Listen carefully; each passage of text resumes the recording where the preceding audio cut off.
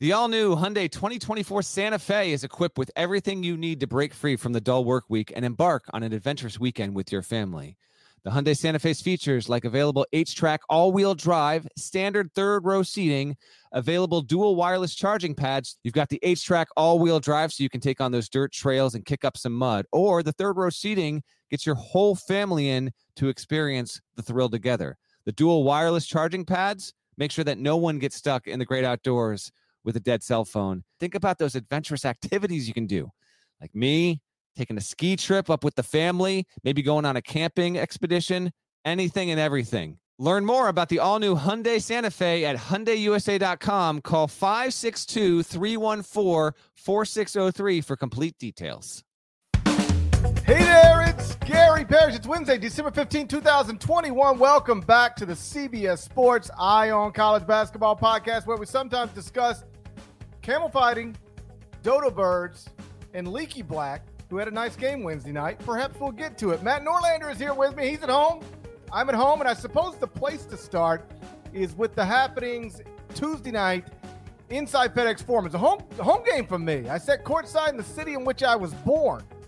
The city in which Elvis Presley died, and watched Penny Hardaway's Memphis Tigers upset number 6 Alabama in front of a really nice crowd just off of Bill Street. Final score, Memphis 92, Alabama 78. The Tigers snapped a 4-game losing streak featuring losses to Iowa State, Georgia, Ole Miss, Murray State. They snapped this 4-game losing streak by blowing out an Alabama team that had just beaten the preseason number 1 team, Gonzaga, and the team picked to win Memphis's league. That's Houston. Make sense of that, dead leg. You're asking me to make sense of that? Make sense of what I just said. They were on a 4-game losing streak. 2 losses were to the teams picked last in the SEC and the Big 12. Another loss was to a team picked 3rd in the OVC, and they snapped their 4-game losing streak by beating a team that was ranked 6th in the country and had just beaten the preseason number 1, Gonzaga, and the team picked to win Memphis's league, Houston. Make sense of it, dead leg. It's almost as if predicting behavioral patterns of 17, 18, 19, and 20-year-olds in a group setting under athletic circumstances is really hard to do. Not for me. Not for me. It's not hard. Your record in the weekend picks might suggest otherwise there, but who needs facts, right? I don't need facts. That's correct. And you don't need sleep either by the looks of it. So you're looking. The last time I looked at the clock that I remember, 3:14 a.m. There we go. Nice. That's the last time I remember looking at it. Yeah. Alabama was out of sorts, man. Give credit to Memphis, and there's a few different ways we can go with this here, but certainly a humongous potential pivot point. Did you hear the audio from what Penny said to his team in the locker room after?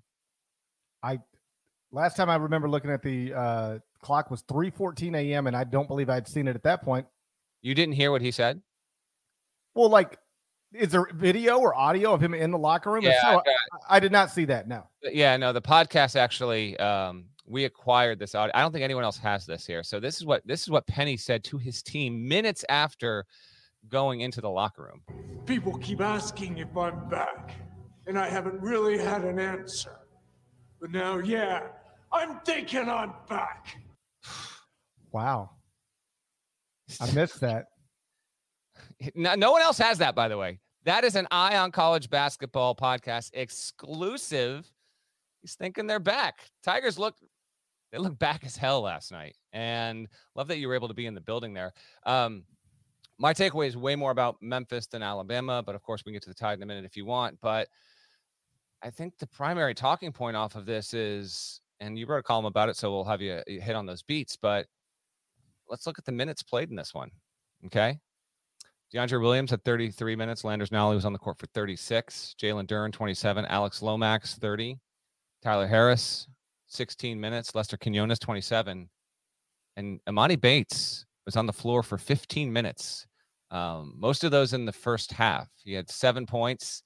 And I'm not saying correlation is causation specifically and explicitly in this matter, but it was undeniable that when he wasn't on the floor, Memphis looked that much better. Had he stayed on the floor, they probably still would have won, but Bates is the most famous player on this roster and was the crown jewel get, even more than Duren, you could argue, to put Memphis in position to be considered a preseason top 10 team.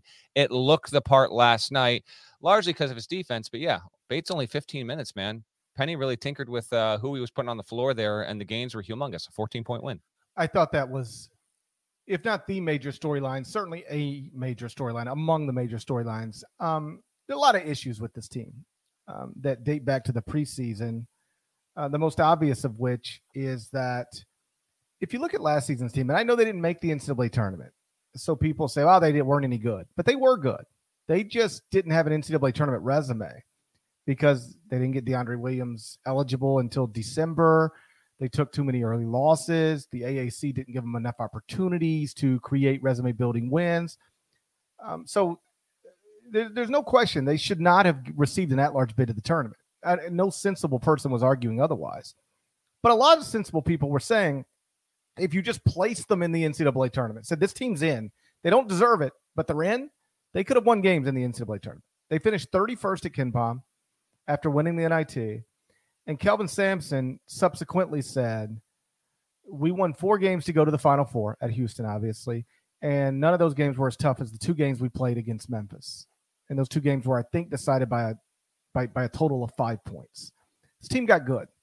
And the best 2 players on the team were DeAndre Williams and Landers Nolley.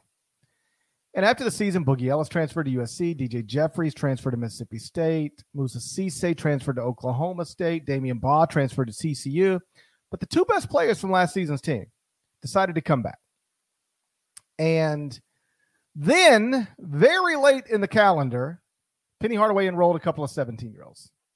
And one of the 17-year-olds is a wing who is heralded, was on Sports Illustrated's cover when he was 15 years old. And he was immediately going to take minutes, shots, everything else away from Landers Nolley. And the other 17-year-old was Jalen Duren, another 5-star prospect who was immediately going to lessen the role of DeAndre Williams in that front court. And Penny has subsequently said that he didn't anticipate it being as big of a problem as it became, but it became a big problem. And he touched on a lot of things. It wasn't just minutes played and shots and all that stuff, but on a very basic level, the attention that the 17-year-olds were getting. Like DeAndre Williams is 26 years old. All right? What? DeAndre Williams is 26 years old. Can't be true. He's older than Jalen Coleman Lands, who I believe is still 25. He's 26? I thought he was 25. Penny said last night he's 26 years old. Got a 26-year-old playing college basketball. Yes. So Penny explained like it was just jealousy stuff on some level as well. Like, hold on, we were pretty good last season, and I was the best player on this team last season, and now I'm not playing as much because of this 17-year-old who is probably, if you're being honest with yourself, a better NBA prospect than me, but he's a better college basketball player than me right now. And I think this was probably more of an issue with Landers Nolley than DeAndre Williams because Jalen Duren has been good. He's been good. Monty Bates has been terrible. So if you're Landers Nolley, it's very easy to bang on the veterans, which is what Penny did early in the season, and say, you know, the reason we have these losses is because our veterans will not welcome our freshmen. They won't take them under the wing. Well, put yourself in Landers Nolley's shoe. You transfer to Memphis. You had a pretty good season last season. Shot a good percentage, important player on a team that got good. And then they enroll a 17-year-old who comes in, takes your minutes, takes your shots, and, oh, by the way, is shooting 37.4% from the field and 31.1% from 3. Amani Bates might be great someday. He's not a good college basketball player right now. And this is among the things that made this season really unravel for Memphis. And so fast forward to last night, I thought it was interesting. You pointed out the minutes playing. At some point last night, Penny decided, I don't care what I promised anybody. I don't care who's in an NBA mock draft. I don't care who the scouts are here to see. And there were more than 30 NBA scouts there. I'm going to play the guys that I think can help me win this basketball game that we're playing right now in real time. And those guys were largely DeAndre Williams, Landers Nolley, other veterans with the help of Jalen Duren. And it was a recipe for success. He also cut the rotation down. He basically only played 8 players last night. This is something I've been talking about for weeks. He's been trying to play 11.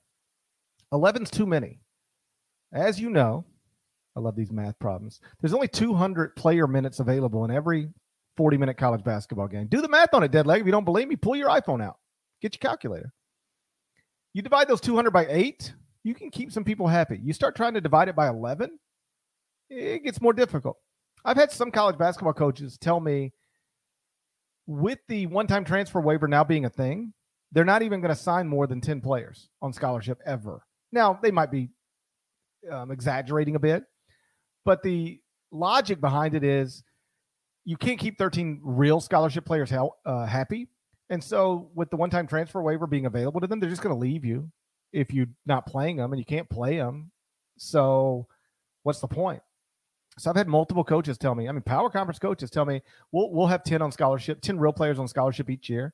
And then we'll have 3 walk-ons who I put on scholarship because they'll just be happy to be on scholarship. They'll be happy, have a happy locker room. And then the other 10 guys we'll use if we have to use them. But if you try to have 13 real players on scholarship, it's a disaster. Well, Penny's got 13, and he's been trying to play. And he's got more than that because Tyler Harris isn't even on scholarship. So he's got 13 scholarship players plus Tyler Harris. That's 14. He's been trying to play 11, and that's with Chandler Lawson being hurt and other guys redshirting. Just playing too many people. Last night, Earl Timberlake was unavailable to play because of an injury. He more or less benched Amani Bates, more or less benched Josh Minot, another top 100 freshman, and they just played the best college basketball players they have. They didn't play the best NBA prospects they have. And it was interesting because Penny has been preaching NBA. His entire program is built on, we are the NBA. There's Larry Brown. There's Rasheed Wallace. There's Cody Topper. I'm Penny Hardaway. NBA, NBA, NBA. And for the first time last night, he abandoned that in the spirit of, I'm going to play the best guys who can help me win a college basketball game tonight. And the result was a double-digit win over an Alabama team that had looked awesome recently. I'm not telling you it's a turning point in the season. We'll see. But it felt like it could be. Yes or no, Memphis makes the NCAA tournament just for fun. Right now, this morning, let's say it. Memphis. Yes. Yes.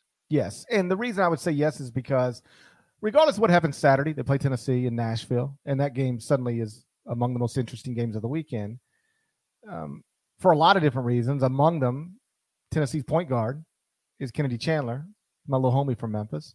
Oh, I didn't know that. Yeah, my little homie from Memphis. He's terrific. But regardless of what happens in that one, they're going to get in the league, and they're just going to overwhelm almost everybody. If he continues to play the right people and keeps the rotation short and keeps people happy. And one of the things I noticed last night, and this is the biggest difference about being in the building as opposed to watching on TV. When you're in the building, especially when you're courtside, you can just see things that you don't see on TV. And boy, if I were coaching that team or on the staff of that team, my priority right now would be, we got to keep DeAndre Williams engaged. We got to keep his spirit in a good place. He plays with so much energy. He described himself afterwards as the leader of the team. I'll let other people speak to that. I don't know who the leader of the team is. Although if you're 26, you should be. But 25 apparently. Penny doesn't. We've got feedback in the chat. Not 26. And Penny might need to know his oldest player's age, but yeah, apparently 25. I apologize on behalf of Penny Hardaway. You do not need to. For misrepresenting DeAndre Williams' age, but he did say 26 last night. He plays with incredible energy when he's engaged. Plays with, is intense on the defensive end, intense on the offensive end, and I do think that stuff rubs off on other people. And so, I'm not saying he's got to lead you in minutes per game, although he should. I just know he needs to feel like he's a part of it. He needs to feel like he matters, because last night it was very clear he felt like he mattered, and the team just looked different. It just played with a different energy and a different spirit. And, I tweeted last night at the buzzer, DeAndre Williams, last season's best player, led the way for the Tigers, got whatever he got, 20 points. It was 6 assists, 3 rebounds, 3 steals, something like that. And somebody with the last name Williams on Twitter replied to my tweet and was like, when you play him the right way, that's what he'll do.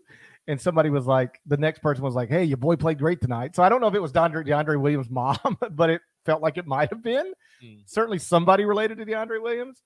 And I think that says something too. Like even somebody who seemed to be related to DeAndre Williams was like, when you give him the opportunity, that's what he'll do.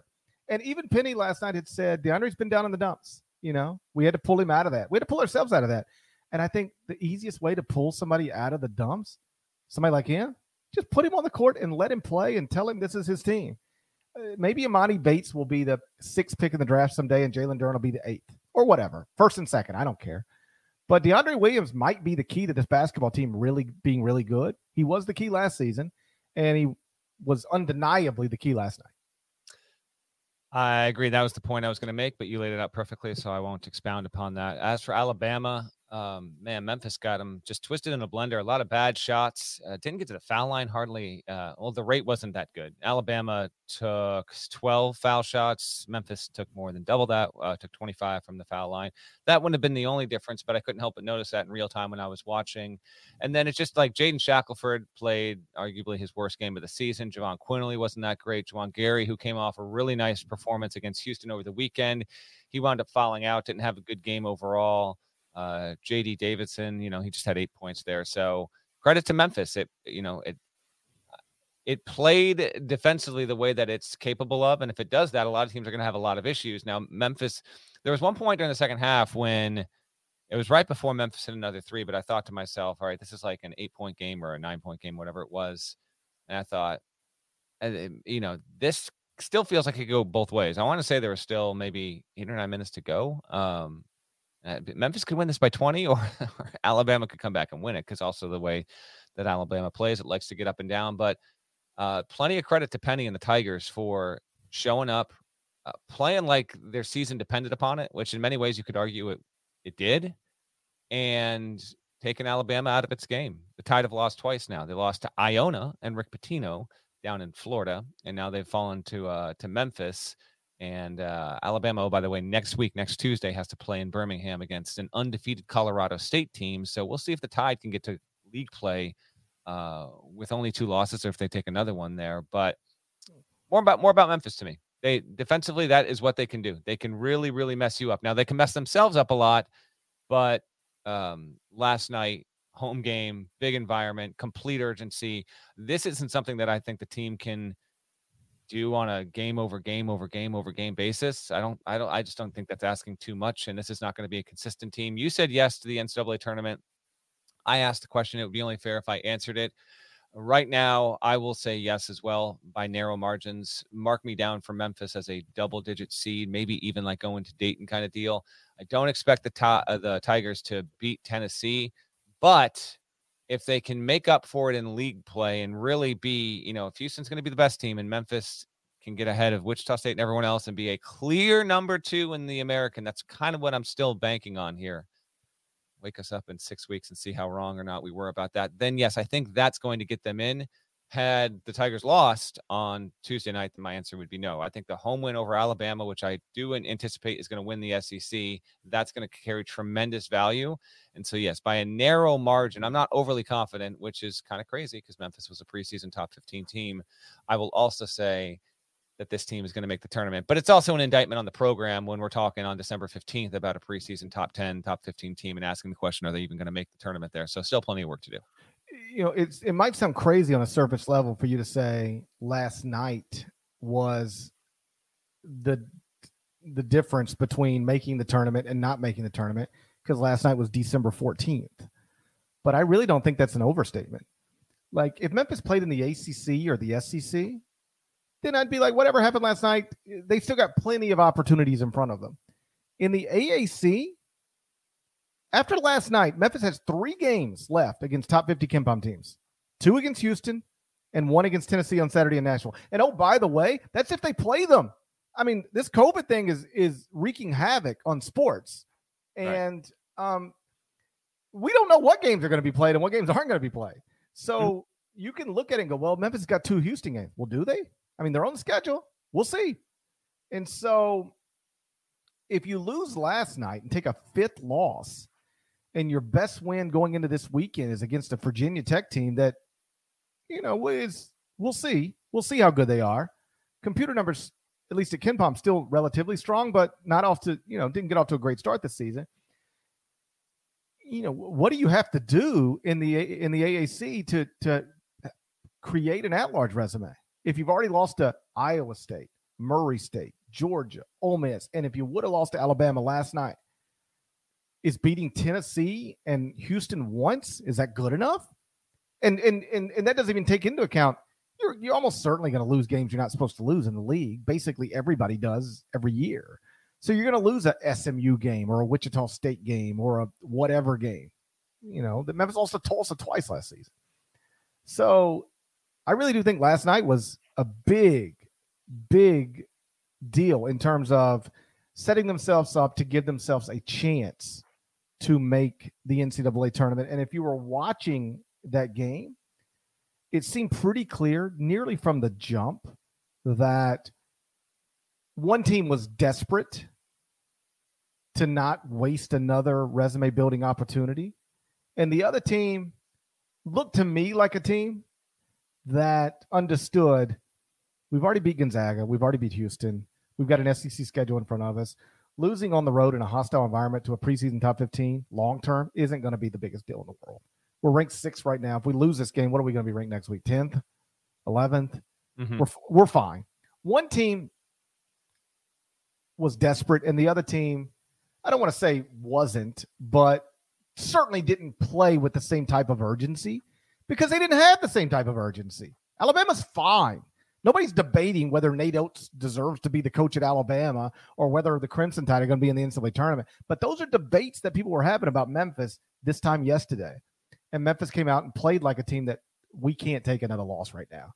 And Alabama came out and played like a team that was playing against a team that decided that it can't take another loss right now. And so it was a possible turning point. Now we'll see what happens on Saturday against Tennessee. And what's wild is that in the span of a week, Memphis could go from a team in total disarray to, in theory, a team with wins over Alabama and Tennessee, and that'll probably do enough to get them to a place where they might be getting votes in Monday's AP poll, crazy as it might sound.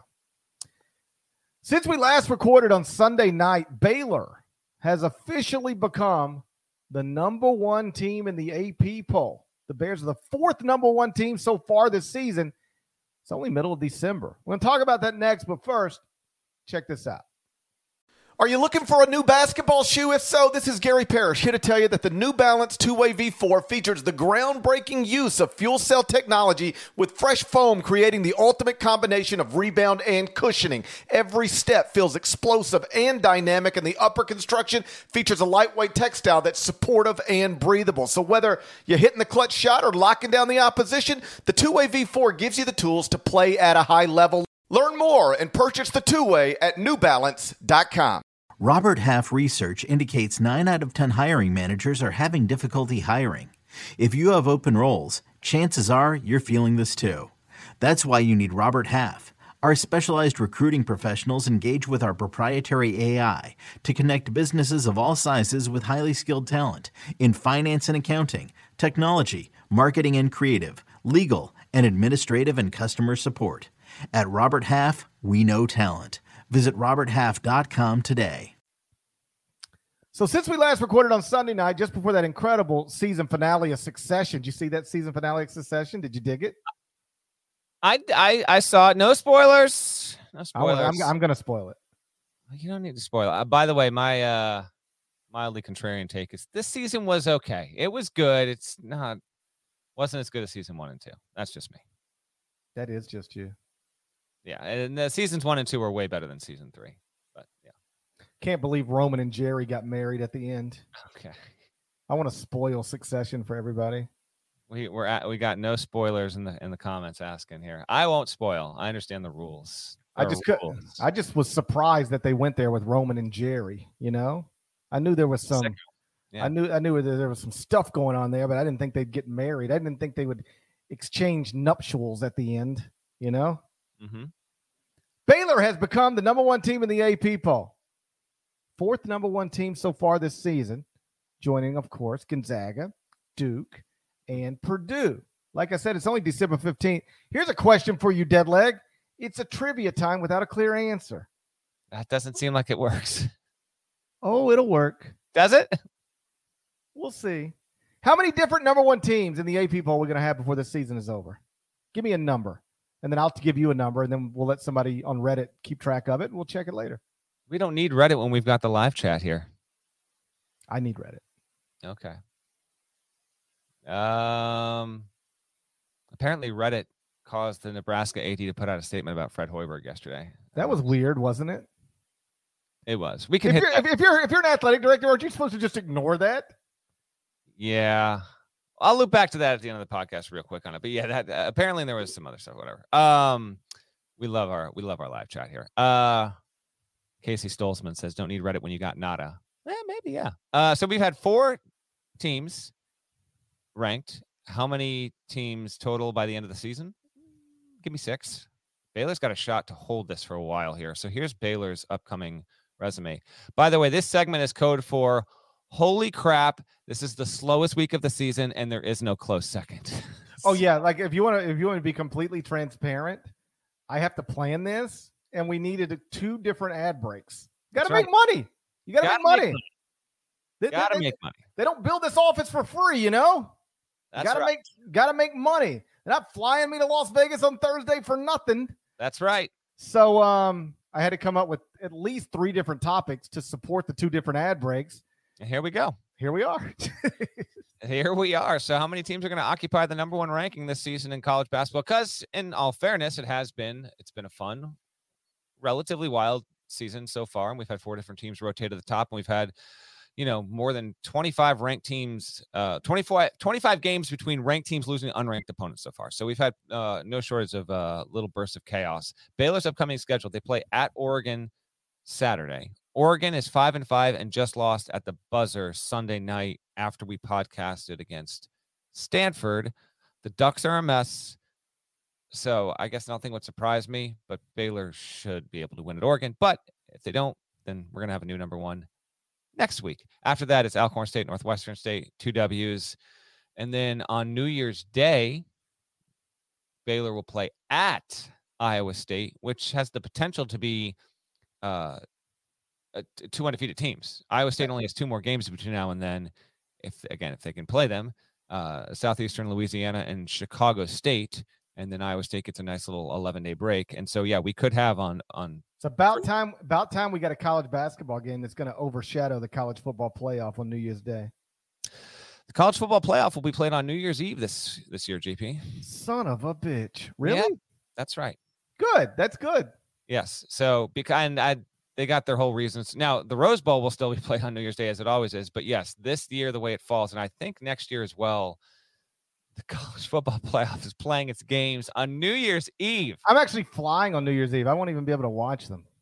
Good. That's what you get for playing your games on New Year's Eve. I mean, this is the stubbornness and arrogance of the college football industrial complex to think that you should be playing your biggest games or, your second biggest games, if you will, your third biggest games other than the title game on New Year's Eve.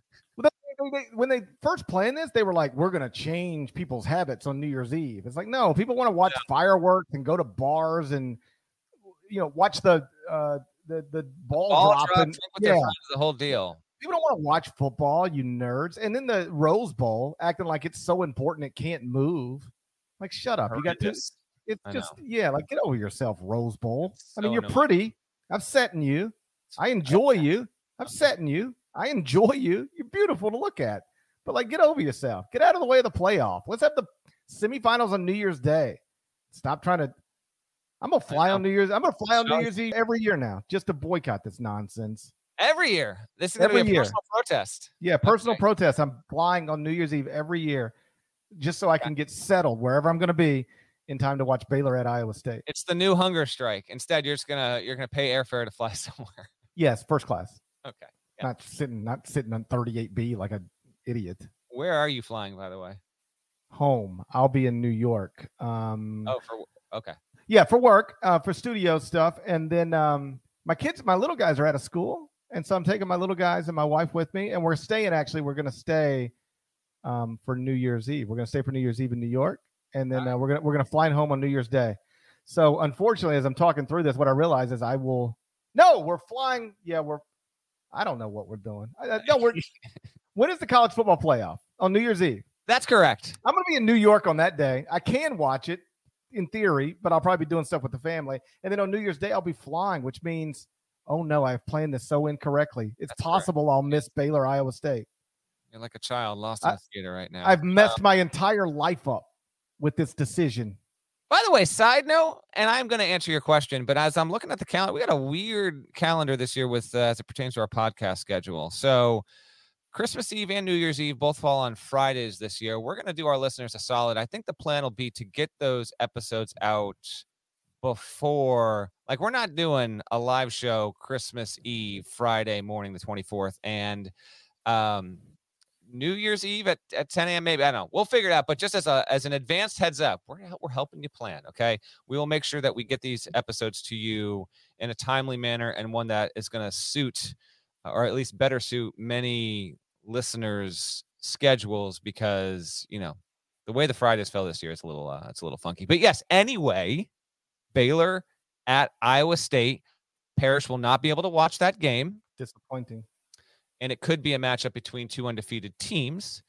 And I'm curious when the last time we had two undefeateds play each other that late in the season. It could have happened recently, but nothing's springing to mind. I will say 6 teams, though. Probably happened in the college football playoff.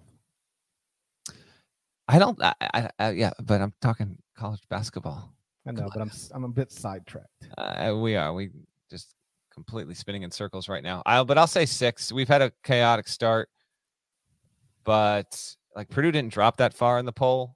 Not that it won't lose again or anything like that, but I'll say 6 schools will occupy the number 1 ranking by the time we get to Selection Sunday. We're at 4 right now.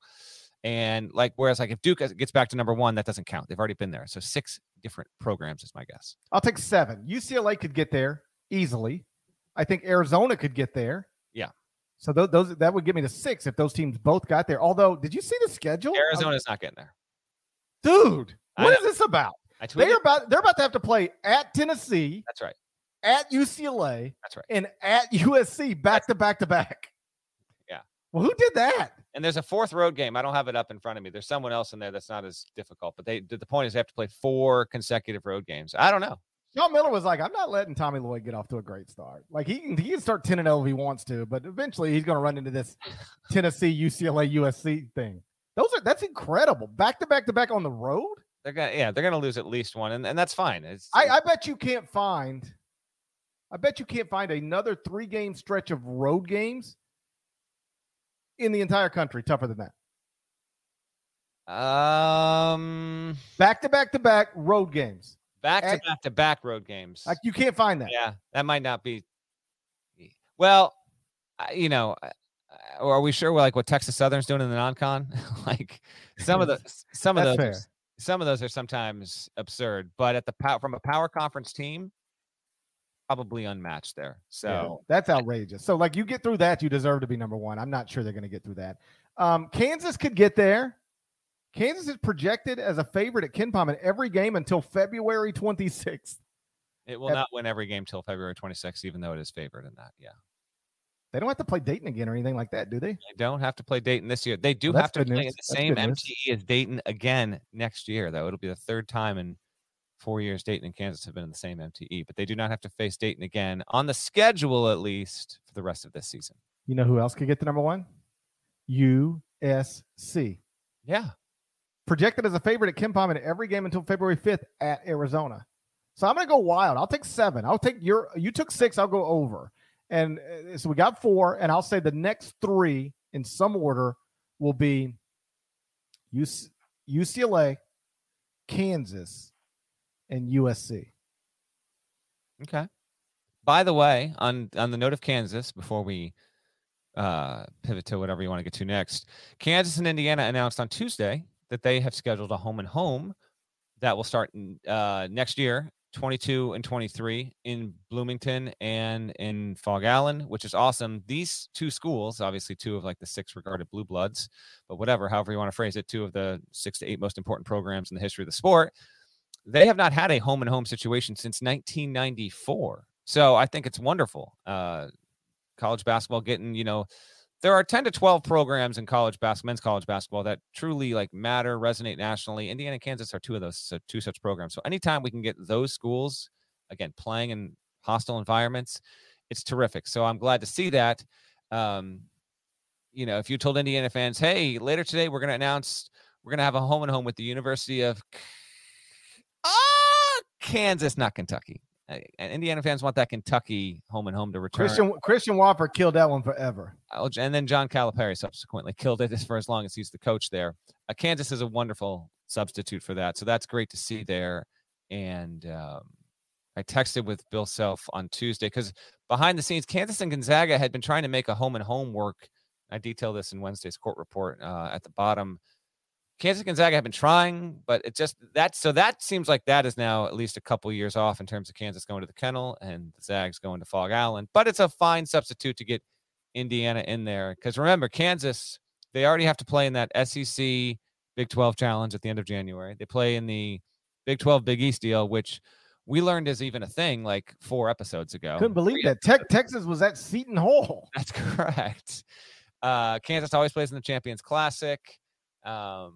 It always goes to an MTE. So anyway, the point is like Kansas has like 1 spot, maybe 2 spots on the schedule to really get a big school in because then it wants 3 or 4 bye games. And so that will be Indiana going forward. That will be again next year and the year after, Kansas and Indiana home and homes. So that's a pretty cool deal. I love it. I was recently texting with a coach at a prominent school, and he was picking my brain about neutral courts, home and homes, what do you like? What's the benefit of this or that? And I was just like, listen, do what you want to do, and you will. But man, from a viewing perspective, there's just something awesome about watching games on campus in home arenas between 2 prominent programs. Whether the teams are great or not, like you want the teams to be great, but sometimes you can't predict that years in advance when you schedule these things. Although with like Kansas and Gonzaga and Duke, and you can largely predict that they're going to be great. They always are. But like 2 prominent programs, historically great programs playing each other in each other's building. Give me that over Bankers Life or T-Mobile or even the Garden, although the Garden is the one neutral site that I think is just different than all others. But there's just some, like Kansas, Indiana would be awesome anywhere. Kansas, Indiana at Assembly Hall, the best. Kansas, Indiana at Allen Fieldhouse, the best. And so I wish coaches would get back to doing this more. And I'm not ignorant to the finances and all of the reasons that these neutral court games get played. But I was like watching a game the other night. I don't remember who it was, but it was like 2 whatever teams playing in Brooklyn. I want to say like NC State and somebody. And Purdue. You're like, why are we in Brooklyn with NC State and Purdue?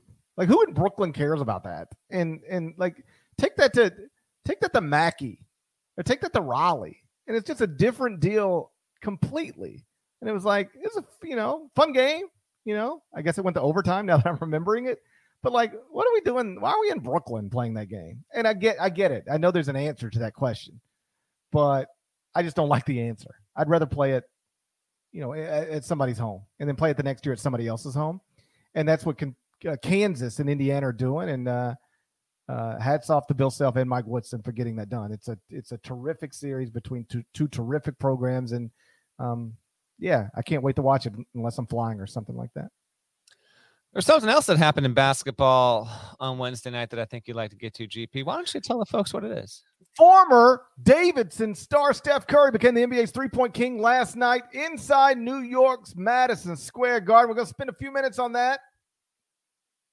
First, let me tell you about ButcherBox. When it comes to the meat that's going to be the centerpiece of your holiday meals, quality matters. And when you invest in high-quality meat from ButcherBox, the benefits go way beyond a great-tasting meal. ButcherBox sources their meat from partners with the highest standards for quality. There's no more searching the grocery store for 100% grass-fed beef, free-range organic chicken, wild-caught seafood, and more.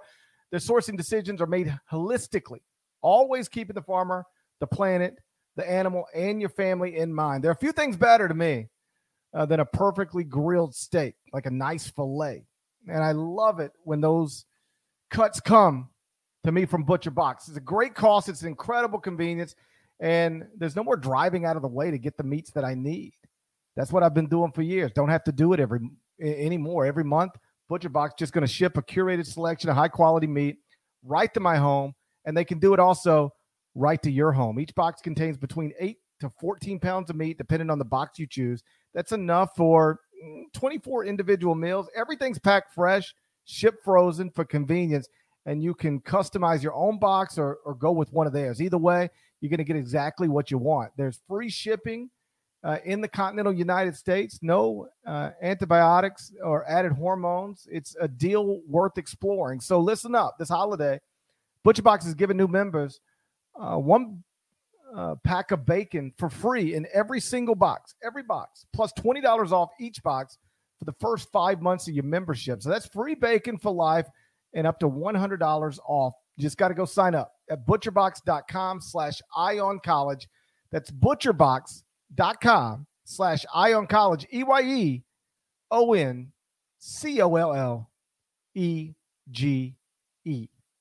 So former Davidson star Steph Curry became the NBA's three-point king last night inside New York's Madison Square Garden. He plays for the Warriors now. He's a two-time MVP, a three-time world champion. He made the 2,974 three-pointer of his career with 7 minutes, 33 seconds left in the first quarter. It was a 28-footer in an eventual 105-96 win over the New York Knicks. Dead leg. Did you have any idea back in 2008 or 2009 that you were watching in college at Davidson a future all-time great? Trivia time. Okay, come with it then.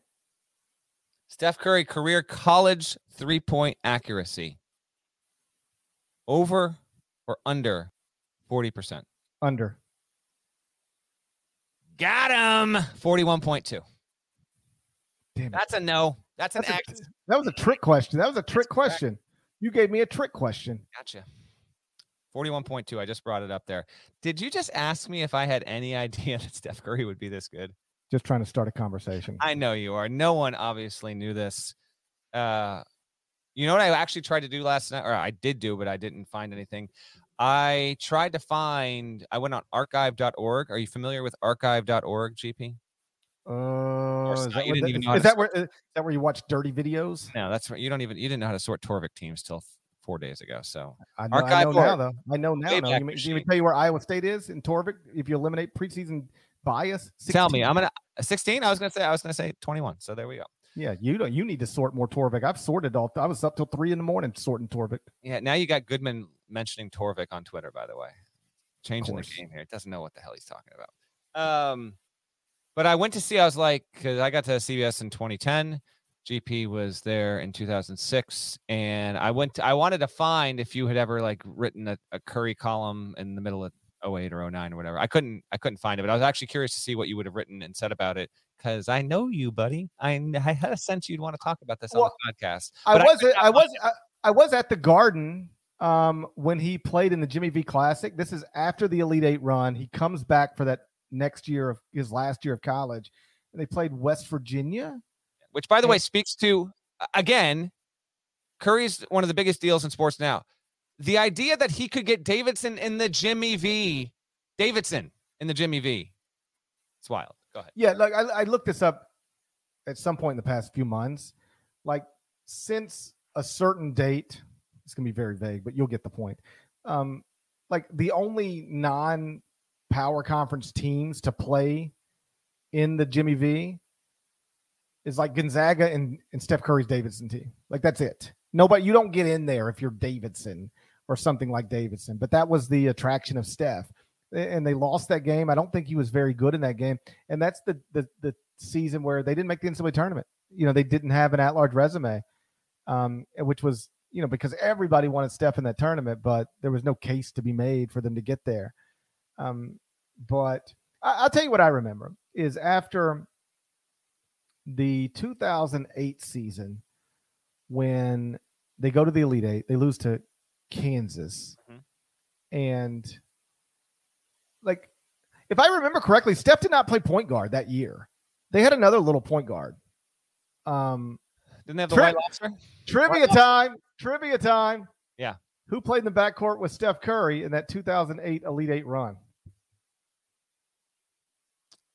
Personal note on this. I know it, but I got to remember it. So I grew up in Vermont. Liar. I've told this on the podcast years and years ago. Grew up in Vermont, right? Okay. Scrawny little white kid in Vermont. 2 doors down. Everybody in Vermont is a scrawny little white kid. Yeah. Two doors down from me. We had neighbors, and they were the same age as me and my brothers. Jody and Molly were the 2 daughters there. So I eventually moved to Connecticut and go to college, all that stuff, post college, yada yada. I lose touch with them, whatever. In like 2013 or 14, I think it's on Facebook. The woman Molly finds me, just as people from your youth will find you on Facebook. Be careful. Yeah, and that's how it starts. Be careful. Okay. It's not how it starts.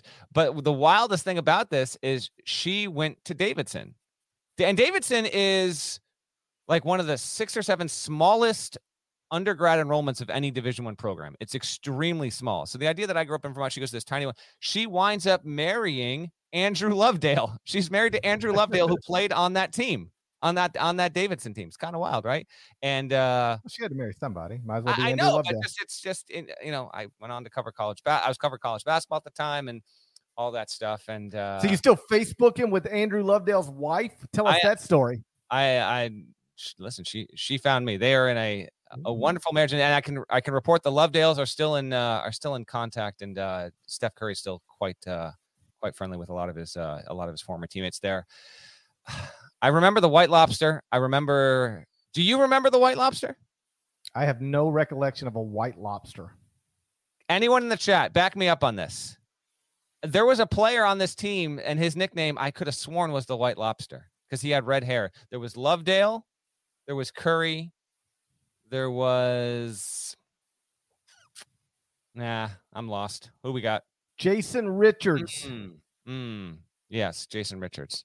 And so I think it was Jason Richards launched a shot at the buzzer, and like Bill Self is kneeling down, if I remember this correctly. And like if that shot goes in, I genuinely believe Bill Self's the next head coach at Oklahoma State. I think we talked about this too. I think we might have even done, or you might have done, we might have done a what if on this, a story, like, because if he does, he goes to Oklahoma State, everything changes. But yeah. I think Oklahoma State buys him, and he's like, Kansas fans hate me. I still haven't gone to a Final Four. They were on him. I can remember a time. This sounds crazy. I'd go on radio in like Kansas City, and they'd be like, "So, do you think Bill Self's ever going to be able to get it done?" I'm like, "Get what done? He's awesome." Well, he's never been to a Final Four. Well, like that'll happen eventually, but like they were ready. And if they lose to Davidson, and he doesn't go to the Final Four, I genuinely believe he leaves for Oklahoma State and goes to his alma mater and tries to turn Oklahoma State into something that just buries Kansas year after year after year. Anyway, the shot misses. And Kansas wins the national championship. Chalmers for the tie. Dozier for the championship. Oh, I did studio with Brandon Rush a few weeks ago. It was on that 2008 Kansas team. So we were talking about all that. And I was like, he was like, "Oh, so you're from Memphis?" I was like, yeah. And I was like, "Man, you don't know how lucky you are." He said, "What?" I said, "Dozier had a shot at the championship." He's like, "What?" I was like, "Dozier for the championship." That's right. He was like, "The shot wasn't close." I was like, "It doesn't matter." It was a shot for Dozier for the championship is my favorite Jim Nantz call ever. It was said on the air. And it was technically true. When he released the ball, it was Dozier for the championship. That's all that matters. It's all that matters. And so fast forward a few months, July, I guess. Maybe we're in Akron, LeBron James Skills Academy. And this is one of those deals where, because after that run, here's what I remember about Steph Curry. He was Dell's kid until he was banging on Wisconsin and Georgetown and all that stuff. He's just Dell's kid, scoring a bunch of points in a mid-major league. And then he has this incredible tournament run. And I swear even then, perhaps I'm a little naive, but I was like, that's 2008's Max Asmus. You know, like, okay, he scores a lot. He's been scoring points all season. Now he just scored a bunch of points. But like, this doesn't mean he's a future NBA star. It just means he's bombing on people in the NCAA tournament. Not unlike what Max Asmus did last season.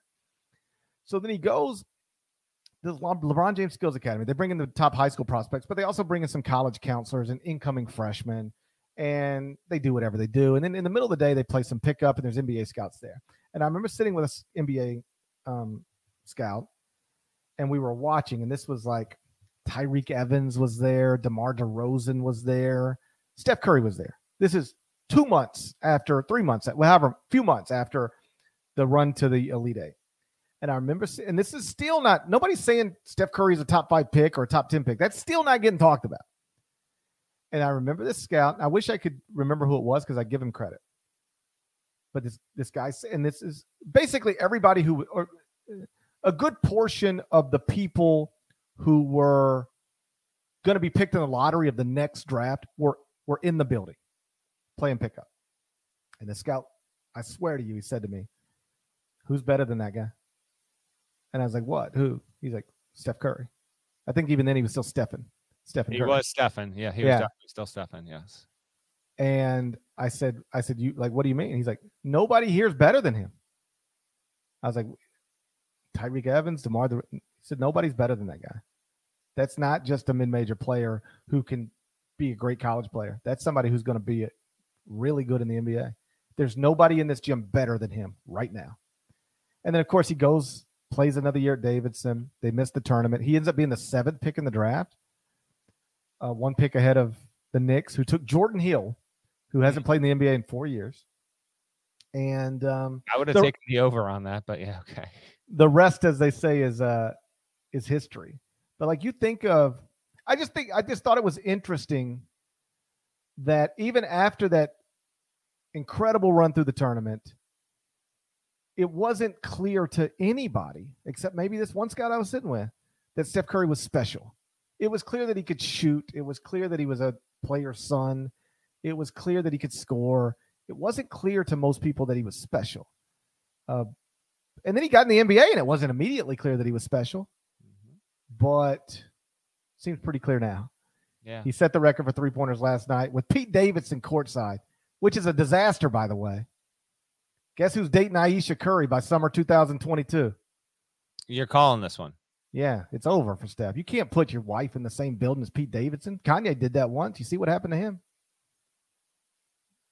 You can't put your wife in the same building as Steph Curry as Pete Davidson. That's a mistake. Steph Curry? Well, maybe not Steph Curry either. I don't know how that works maybe exactly. I do 100% know you can't put your wife in the same building as Pete Davidson. Like, I would have gone into health and safety protocols last night if I was Steph. Once I saw Pete Davidson courtside, I'd have snorted COVID, put myself in health and safety protocols. You can't put your wife in the same building as Pete Davidson. That's over for you. Ticking time bomb.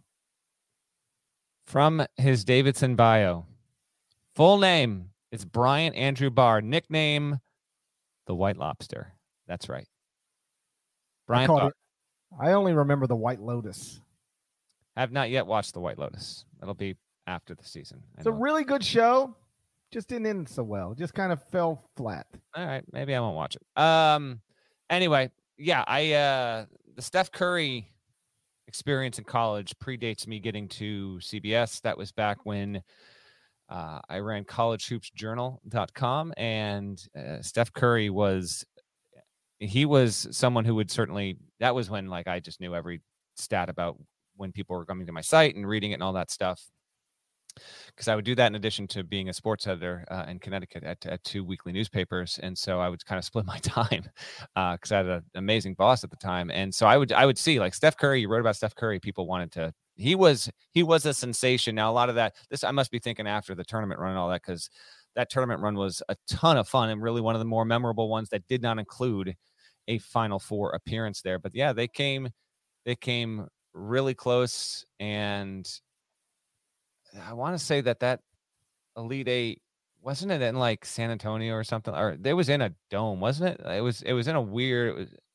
I remember it being in a huge kind of arena kind of deal and whatever when they played Kansas there. But no, I did not see Curry being remotely this good. I thought he'd be good. I didn't think, but yeah, he had ankle issues early. Like now he's come to define a franchise, man. Like it's completely wild. And he's already made more threes than anyone, and he's got minimally 6 more seasons. I mean, he's going to I don't know if the record will be untouchable because no one can really say like Trey Young might touch it someday. Exactly. Right. So with the way it's going, I mean, who knows, but he is, this feels a little bit like, passing yard records or anything where the game's just played differently. Yeah. Like, going forward, there's so many 3-pointers taken in every game. And like Steve Kerr made this point Tuesday night. He said tonight in this game, Knicks Warriors, there was like 81 3-pointers taken. There might've been something around there. And he was like, that's Steph Curry. Steph Curry changed the way we play basketball. He changed the way you say he became, this thing of this iconic figure in this franchise. I think he's more than that. I think he goes down in history as somebody who changed the sport that he plays. Yes. Like Wilt Chamberlain, like Babe Ruth. It's wild to think about, but he changed the way basketball is played. The people do not play basketball anymore the way they used to play basketball, and it is largely because of Steph Curry, which is wild. Yeah, and I love the fact that it happened from a player out of Davidson. I don't know. I think that's completely awesome. Damian Lillard could ultimately go down as a top 5 shooter, certainly one of the best long distance shooters. He's a 4-year player out of Weber State. I love that basketball allows for those kind of things to happen there. By the way, kind of wrap it up and tie it to the college stuff. Everyone talks about the 2008 Elite 8 run, which they should. Davidson made it Steph Curry's freshman season as well. They were a 13 seed, so they were a high-end mid-major out of the SoCon. And remember, it's because of Steph Curry that Davidson's even in the A-10 now. He propelled that program to new heights. And then, although it happened afterward, I think you can easily make the case that if Steph Curry never plays at Davidson, like Davidson's not in the A-10 now. But since then, McKillop, who was in the building, Bob McKillop, his coach, was in the building at MSG on Tuesday night, because the way this it was actually fortuitous for him. They're in the midst of a long break because of finals, so he was able to scoot up. He's from New York, by the way. McKillop is. He still has that accent if you ever talk to him. Davidson's made the tournament 4 times since, but Davidson has yet to win an NCAA tournament game since Curry got them to the Elite 8 in 2008. As we sit right now, Bob McKillop's Davidson Wildcats are 7-2 overall, and they have a home game against Radford on Saturday. Won't quite have the fanfare as what we saw in Manhattan on Tuesday night.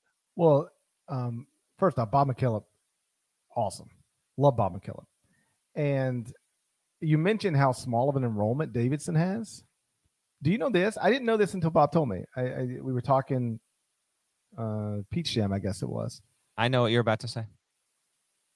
Say it and see. Davidson doesn't have a grad school. Isn't that wild?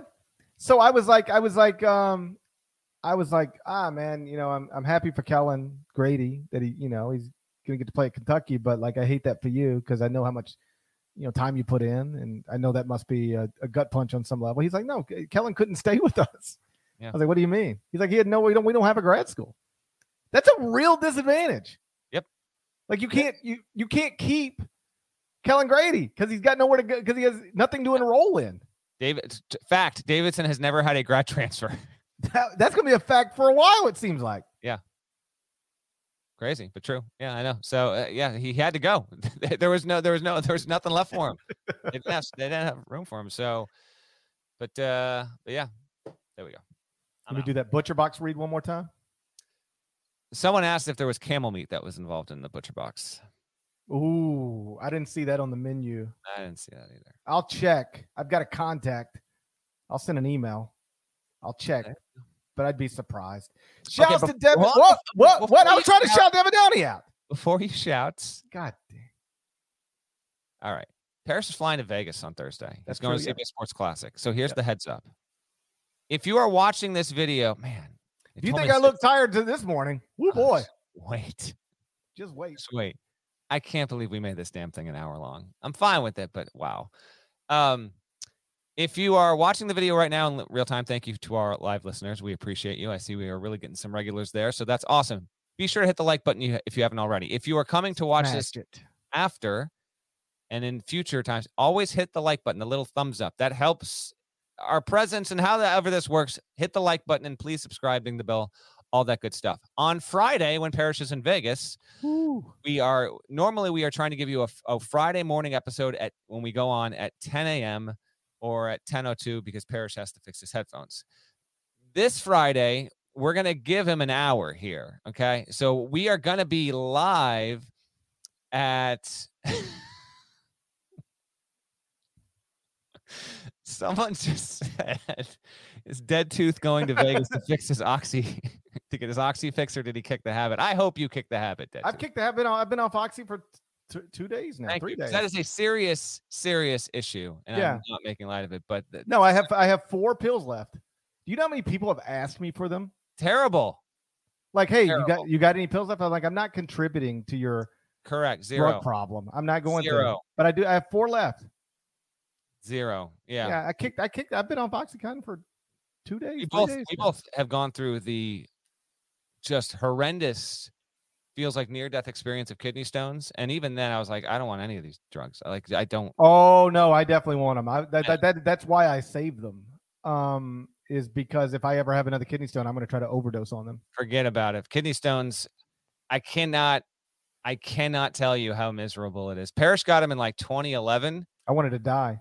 If you would have, like 2 years later, 3 years later, it was unbearable. If you would have told me in that moment, you can push a button and this will all be over, I would have done it. I would have thought about it. I thought I don't want to say the worst pain I've ever been in, but man, the worst. I think it was the worst. I think it was the worst. Your wife had sent a photo. I look dead. I can't. I don't think I can find. I think that photo might be gone, but it is. Gosh, that's rough. Anyway, yeah, we had a disagreement over that photo. I was like, I'm knocked out. They put me to sleep because of these kidney stones, and you're snapping pictures of me and sending them to people, and now they're on Twitter. What are you doing? Did it make its way to Twitter? I don't know. Oh, yes, they did. Okay. So Friday morning, when Parrish is in Vegas, hopefully a couple $100 richer. All right, we'll see if you can make your way to the tables Thursday night when you get there. We're going to do a Friday morning, 11 a.m. Eastern targeted start. Targeted 11 a.m. Eastern start Friday if you want to watch the show live on YouTube, or if you watch the show on YouTube, but you can never quite get there live and you usually get 20, 30, 40, 50 minutes late. Whatever it is, if you watch after the fact, we're going to get going 11 a.m. Eastern on Friday to preview the weekend, and we will lead, of course, with the CBS Sports Classic. That's 8 o'clock Pacific. Are we sure that makes sense? I did 7:30 Pacific when I was in Spokane, so we're giving you an extra 30 here, man. Can we acknowledge? I wasn't staying at the Cosmo, so... Can we acknowledge Spokane is slightly different than Las Vegas? The truth is, I'll be fine. I'll be fine.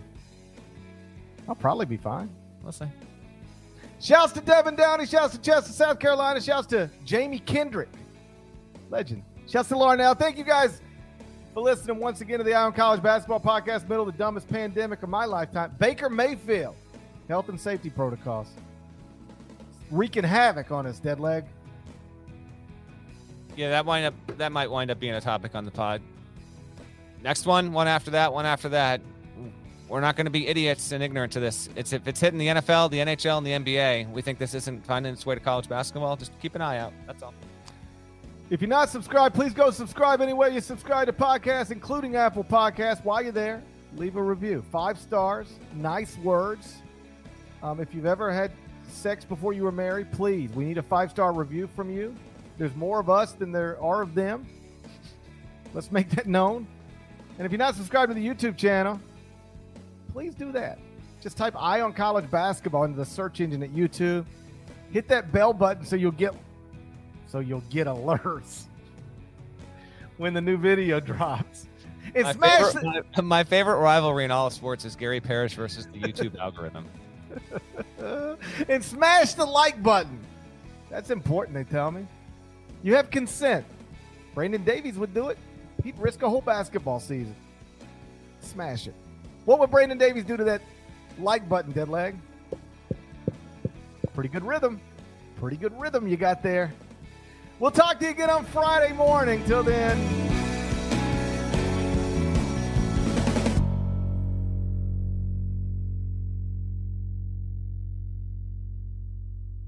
MTV's official Challenge podcast is back for another season. And so are we. I'm Tori Deal. And I'm Anissa Ferreira. The wait is over, guys. All Stars 4 is finally here. And this season takes it to a whole new level. Old school legends, modern power players, and ex-lovers are all competing in Cape Town, South Africa for the prize of $300,000. And we're going to be right here along with you fans, covering every episode on the podcast. Listen to MTV's official Challenge podcast wherever you get your podcasts.